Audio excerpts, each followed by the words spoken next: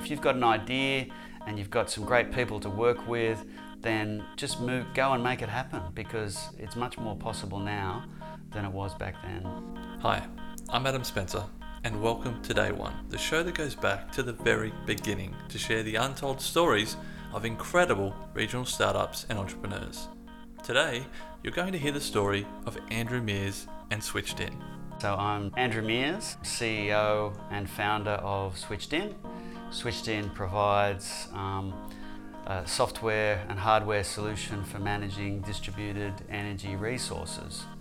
So in particular, rooftop solar, battery storage, and we connect with utilities to help them work more efficiently with the grid. We're going to hear all about SwitchDin, where the idea come from, Andrew's backpacking adventures, the pivots that SwitchDin has went through, and so much more. But for now, let's go back to day one, where this story begins. So I started as a fitter and turner trades apprentice at the Apprentice Training Centre in BHP. So that's what they did with all their engineering trainees. Today, Newcastle in the Hunter Valley, where Andrew is based, is a growing regional innovation and startup centre, driven by a variety of organisations, from the University of Newcastle to smaller grassroots organisations run by passionate individuals like Newy Startups and the Lunatic Society, and everything in between. But 20 years ago, Newcastle was a very different town, and BHP played a large part in that. I was fortunate to get a job with BHP as a trainee engineer, and back in the day, trainee engineers also were put through the apprentice training program. So I started as a mechanical engineering trainee, and I was a degree trainee. So they were going to pay for me to go through university part-time, and but then for the first couple of years you were also working as an apprentice at the steelworks. And so it was a great program actually. It gave all the young engineers sort of first-hand experience of the technical stuff that goes on. As part of that traineeship, Andrew would get moved around to various sections within BHP. So you get rotated around. I didn't stay there the whole course of things. I was taken on as a mechanical engineer, but my heart was really in electrical and computer systems, and so after a while I sought to change over, and that wasn't going to work with BHP, so I left and went full-time uni to finish as an electrical engineer. And why was your heart in electrical engineering? What was it about that drew you to that? I guess I'd always been a little bit, as a kid, a bit geeky, mucking around with electronics and radios and software, and that was really where I wanted to go. There was a lot of interesting stuff around mechanical engineering, but right then that was what had my imagination, and it was back in the day when university was free. I was one of the last sort of group to go through for free education, so you could choose. You could focus on what you really wanted, and so that's what I did. So I graduated. The first job I got out of uni was with a company that was building control systems, and I managed to convince them to fund me to do my master's by research. So it was a great combo. Basically, I had a job to do my master's degree by research, and so for that company I developed them a new product, a control device. I was the guy doing the nuts and bolts work. So it was a great start, and I guess it really for me, that whole research, commercialisation area has been a consistent thread through lots of my career. So the controller that I developed, I then developed the control algorithms to improve that manufacturing process. So that was my master's thesis. And it also really got me into the whole renewable energy area. I started to think, wow, that's amazing technology. It's like 1980s now, and in terms of renewable energy, it was definitely early days, early adopters. But about the same time, certainly towards the end of my undergrad university, I started to get very interested in environmental issues. So it definitely resonated in that context. Again, I'm just going to ask why. What drew you to that? To be truthful, probably it was a girl I was trying to impress. But then, something resonated, and I love a good idea and a good challenge. And for example, when I finished my first year, the next thing I did was jump on a plane and go down to Tasmania and join the protests down there for the Franklin River.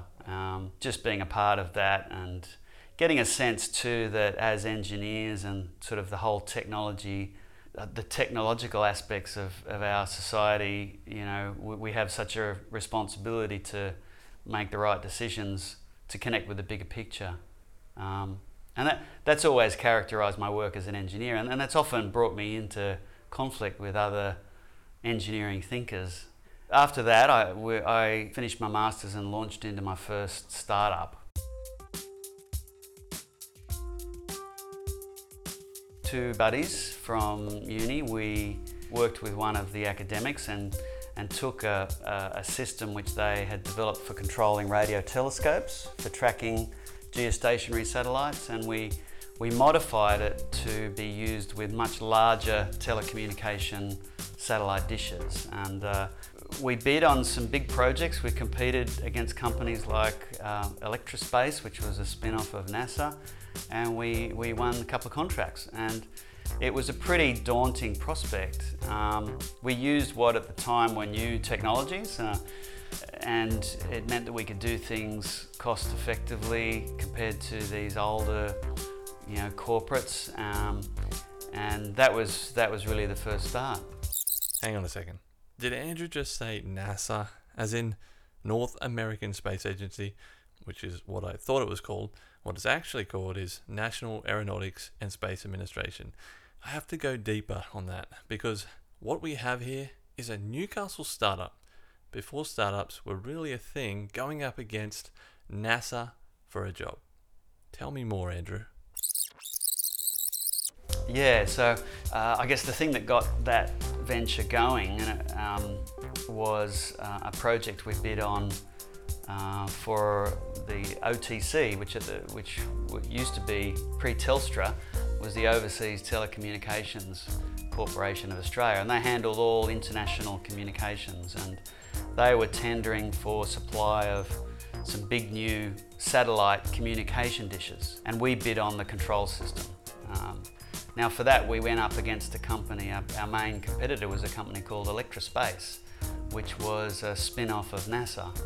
And we won those contracts, and so that sort of early heady days gave me a sense that there was a lot to be done. It gave me a new scope about how innovation, engineering, the sorts of opportunities you can have. Wow.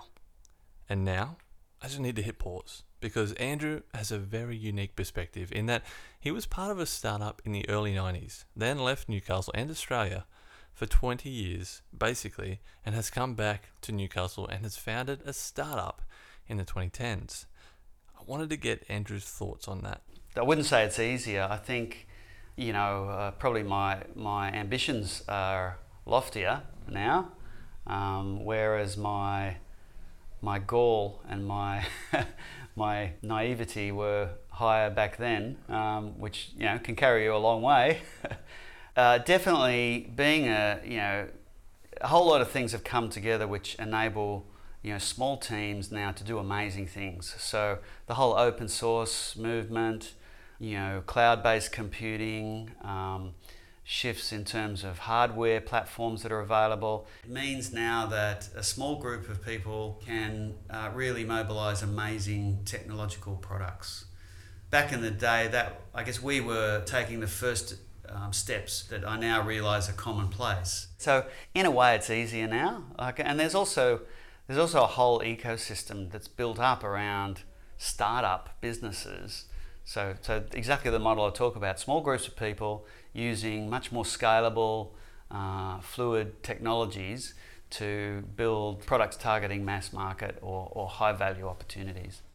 As amazing as that experience and opportunity was for Andrew, it was eventually pulled out from under him, and still to this day is one of Andrew's greatest regrets, that he didn't fight harder for it. And because of that, for a brief time, Andrew changed direction. He was really burnt by the experience and decided to dip his toe in medicine. He then corrected course and got a job as a biomedical engineer in a med lab, then decided to do a PhD, which was centered around solving some biophysical problems to do with how electric shocks interact with the heart. But through that entire process, Andrew stayed interested in renewables and has become an academic at UTS, the University of Technology, Sydney. It was a bit of a hobby.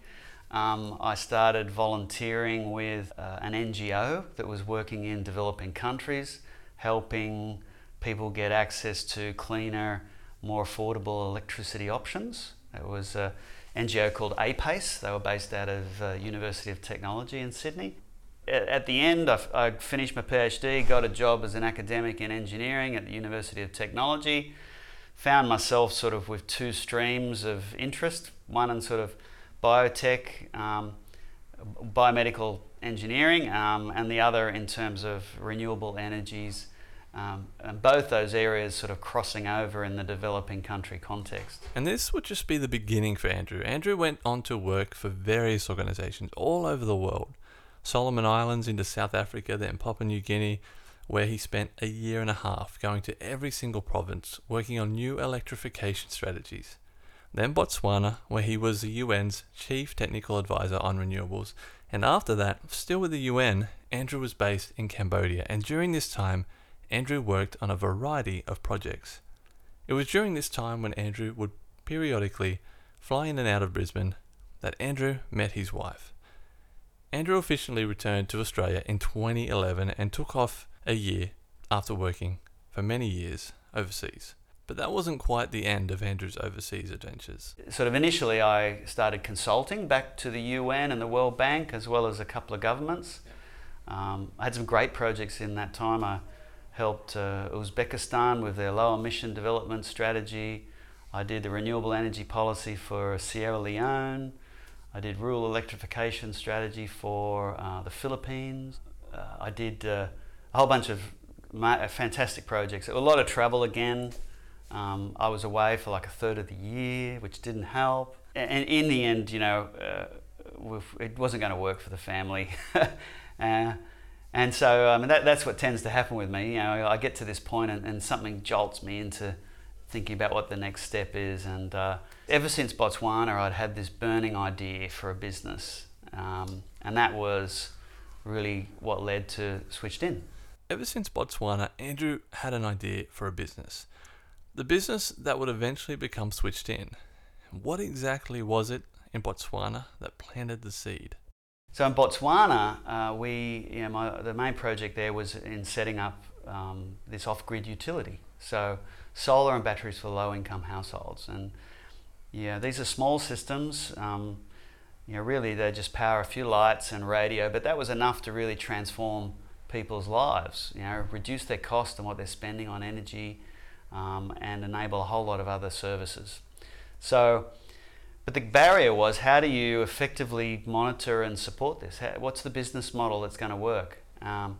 In the end, it came down to us basically putting a little cellular modem chip in the system so that we could remotely monitor and manage that system. Now that meant that we could make much more use of scarce technical resources.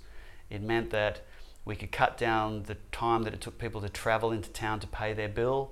It meant a whole lot of things which made the whole business model viable. So I guess the takeaway for me was that data and control are at the core of how we build effective businesses to deliver distributed energy services. Data and control are at the core.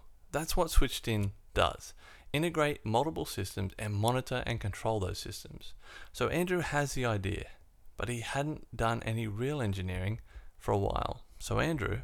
I went searching for some co-founders. I'd been away for 20 odd years. I've been out of the country for 15 years, so a lot of my networks weren't really up to date anymore. So yeah, I tried to connect with some of the startup events that were happening around town, and I spent a day or two a week in Sydney, just sort of, rented an office in a co-working space and, just to sort of meet people and try to build networks. And in the end, I met up with two guys here in Newcastle. That didn't really work out. They hung around for 3 months and then decided we hadn't raised $1 million, so they weren't going to stick it out. It's completely deflated. I put a lot of money on the line to make it happen. I hired them and paid them out of my own money. And look, there was a few times when, nearly walked away. I remember one time, for example, it was almost our last couple of $1,000s. I decided to go to a trade show and test where we were. And I got some really good feedback and a couple of really good leads on customers who definitely understood where we were going. And that sort of pushed me along. And so just getting that objective reference from the market, that really helped me keep going. There will always be tough times. You've got to work as hard as you ever have to be able to build a business. But Andrew had seen the difference that his technology could make due to his years of experience and having seen the technology he was looking to develop work in other countries and the impact it could make. That really helped keep Andrew going. Somehow you do have to, you've got to believe. I guess the core is because I had seen in other contexts how these technologies can really transform people's lives. Coming back to Australia and seeing the amazing untapped potential, there just has to be value here. There just had to be value in it. And so really, I felt like half the battle was done. I wasn't really looking to dig up value. It was sitting there staring me in the face. There was a problem to solve. The first version of SwitchDin was we were looking to be a B2C. We were going to sell to customers this little box which they plugged into their solar and their batteries and their power meter, and it gave them good visibility across their system.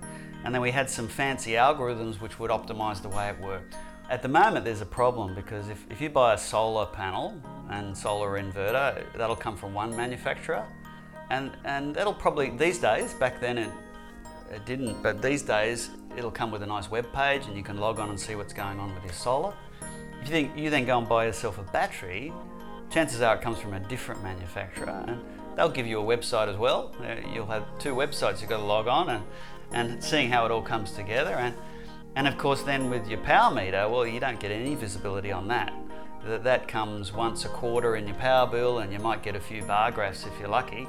But really no other visibility on that data. So what we did was we integrated all those things together onto the one platform. But then we also had the capabilities of controlling the battery, and that meant that we could do some smart optimization of the system to help you manage costs. So look, the first version of SwitchDin was about providing that B2C opportunities for customers.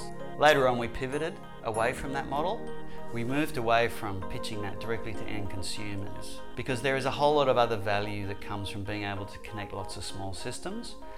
And the channel for that value is not the end consumer. The channel is the fleet manager. Now that might be an electricity retailer or the utility. And so we took a pivot sort of a couple of years in, or a year and a half in, to really focus to become a B2B. So the focus then became around delivering a platform that would enable utilities or community energy groups or microgrid operators to manage fleets of these small batteries and solar, to improve the way the grid works, and to improve their engagement with the end consumer. The end consumer is still the ultimate value recipient here, but we provide the tools that enables the fleet manager to give more value for the end consumer. So really, it's about channels, and it means that we're much more scalable. Since sticking my own money in, and then I was able to get some great support from a group of angel investors for my first round of investment. So we've had to raise capital. Bootstrapping would have been a great option, but we've got to move fast. Things are happening quickly. It's always that trade-off. I mean, bootstrapping is a great way of growing a business if you've got the time. About half that money came from the Hunter Angels here in Newcastle. But the main thing there was that that's just such a supportive group that, I've also had a lot of mentoring and a lot of guidance from that group. So connecting with those local angel groups has been fantastic. Glenn Turner, he was the chair of Hunter Angels. He was the chair of HMRC here in Newcastle. He's done lots of great stuff. Glenn Turner is my name, and I was the inaugural chair for the first 8 years of Hunter Angels. And previous to that, I'm involved in many industries, but particularly construction and mining services. He and I started having coffees, 6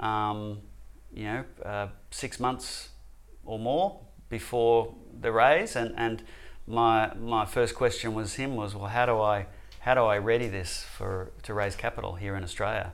And because Glenn was the chairperson of Hunter Angels, he was in an excellent position to help Andrew and his startup. Well, Hunter Angels was established to add seed funding to emerging and startup businesses in the Hunter. I had my last meeting with Andrew earlier this week. Oh, really? In terms of some issues which he's currently got, which pleasingly are all about growth. He has good opportunities, both that are global in nature. And growth is where we are going next in Andrew's story. SwitchDin is really one of the great successes that have come out of the Hunter, and it's all up from here. So what's next for Andrew and his team? We've grown the team now. We're 17 people now. We're hiring people to do sales, and we're formalising our board and governance arrangements to get ready for new types of investor. So we're just about to do a Series A raise, and we'll be looking for corporate investors who bring more than just money. They bring customers. So for now, the focus is very much on growth. We grow on the back of batteries, and that's still an early market. We've also got to build a very technical product. What I've realised is that the company goes through phases of growth, and the types of investors you're looking for and the types of customers change as well as you go through those phases. We're working with most of the utilities in Australia. I mean, for a 3.5-year-old startup to be getting those types of customers, it's pretty cool. We launched in Europe in July with one of our partners. We've had tentative steps in North America, but we will be launching with another 2 partners in April in North America. Australia is sort of the test market for the world for batteries at the moment, so a lot of our competitors and our customers are here looking for those early experiences because it's ripe to take them to the world. Let's wrap up the SwitchDin story with some advice from Andrew Mears, the man who was a bit of a geeky kid, started as a fitter and turner at BHP, has a degree in electrical engineering, had a startup in the 90s that competed against companies like Electrospace, a NASA spin-off, has a PhD, joined the Franklin River Dam protests, worked in the Solomon Islands on a community hydro project, worked in East Africa setting up renewable energy programs, backpacked through every province of Papua New Guinea setting up community-driven energy projects, got malaria twice, become the UN's chief technical advisor on renewables covering Southern Africa, helped Uzbekistan with their low-emission development strategy, did the renewable energy policy for Sierra Leone and the rural electrification strategy for the Philippines.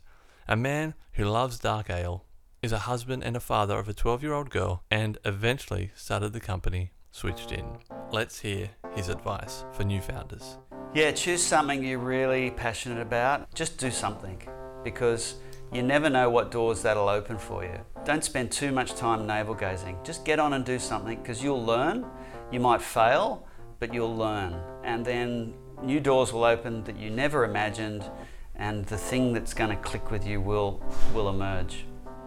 Thank you for listening to the story of SwitchDin and Dr. Andrew Mears. I hope you enjoyed it. Everything that was mentioned in the episode today is on the show notes page on welcometodayone.com. Next time on Welcome to Day One, Josh Kesby from Diffuse Energy. I've developed a method that can really quickly look at the interaction between the diffuser and the turbine blades, because they each impact on the other, and that's quite a difficult aerodynamic system to model. Ratings and reviews help to keep us going, and they help more people discover our stories. You can rate the show on most podcast platforms by going to rateday1.com. That's rateday1.com to leave a rating on the podcast. And thank you for giving this episode of Welcome to Day One your attention. This episode was created by me, Adam Spencer, interviews conducted by me, Adam Spencer, and a big thank you to Andrew Mears from SwitchDin and Glenn Turner from the Hunter Angels for taking the time to be involved. The script was written by me, Adam Spencer, music by Lee Roosevelt, full attribution on our website at welcometodayone.com. This episode was produced by me, Adam Spencer, and edited by Natalie Holland. Thank you, and see you next time.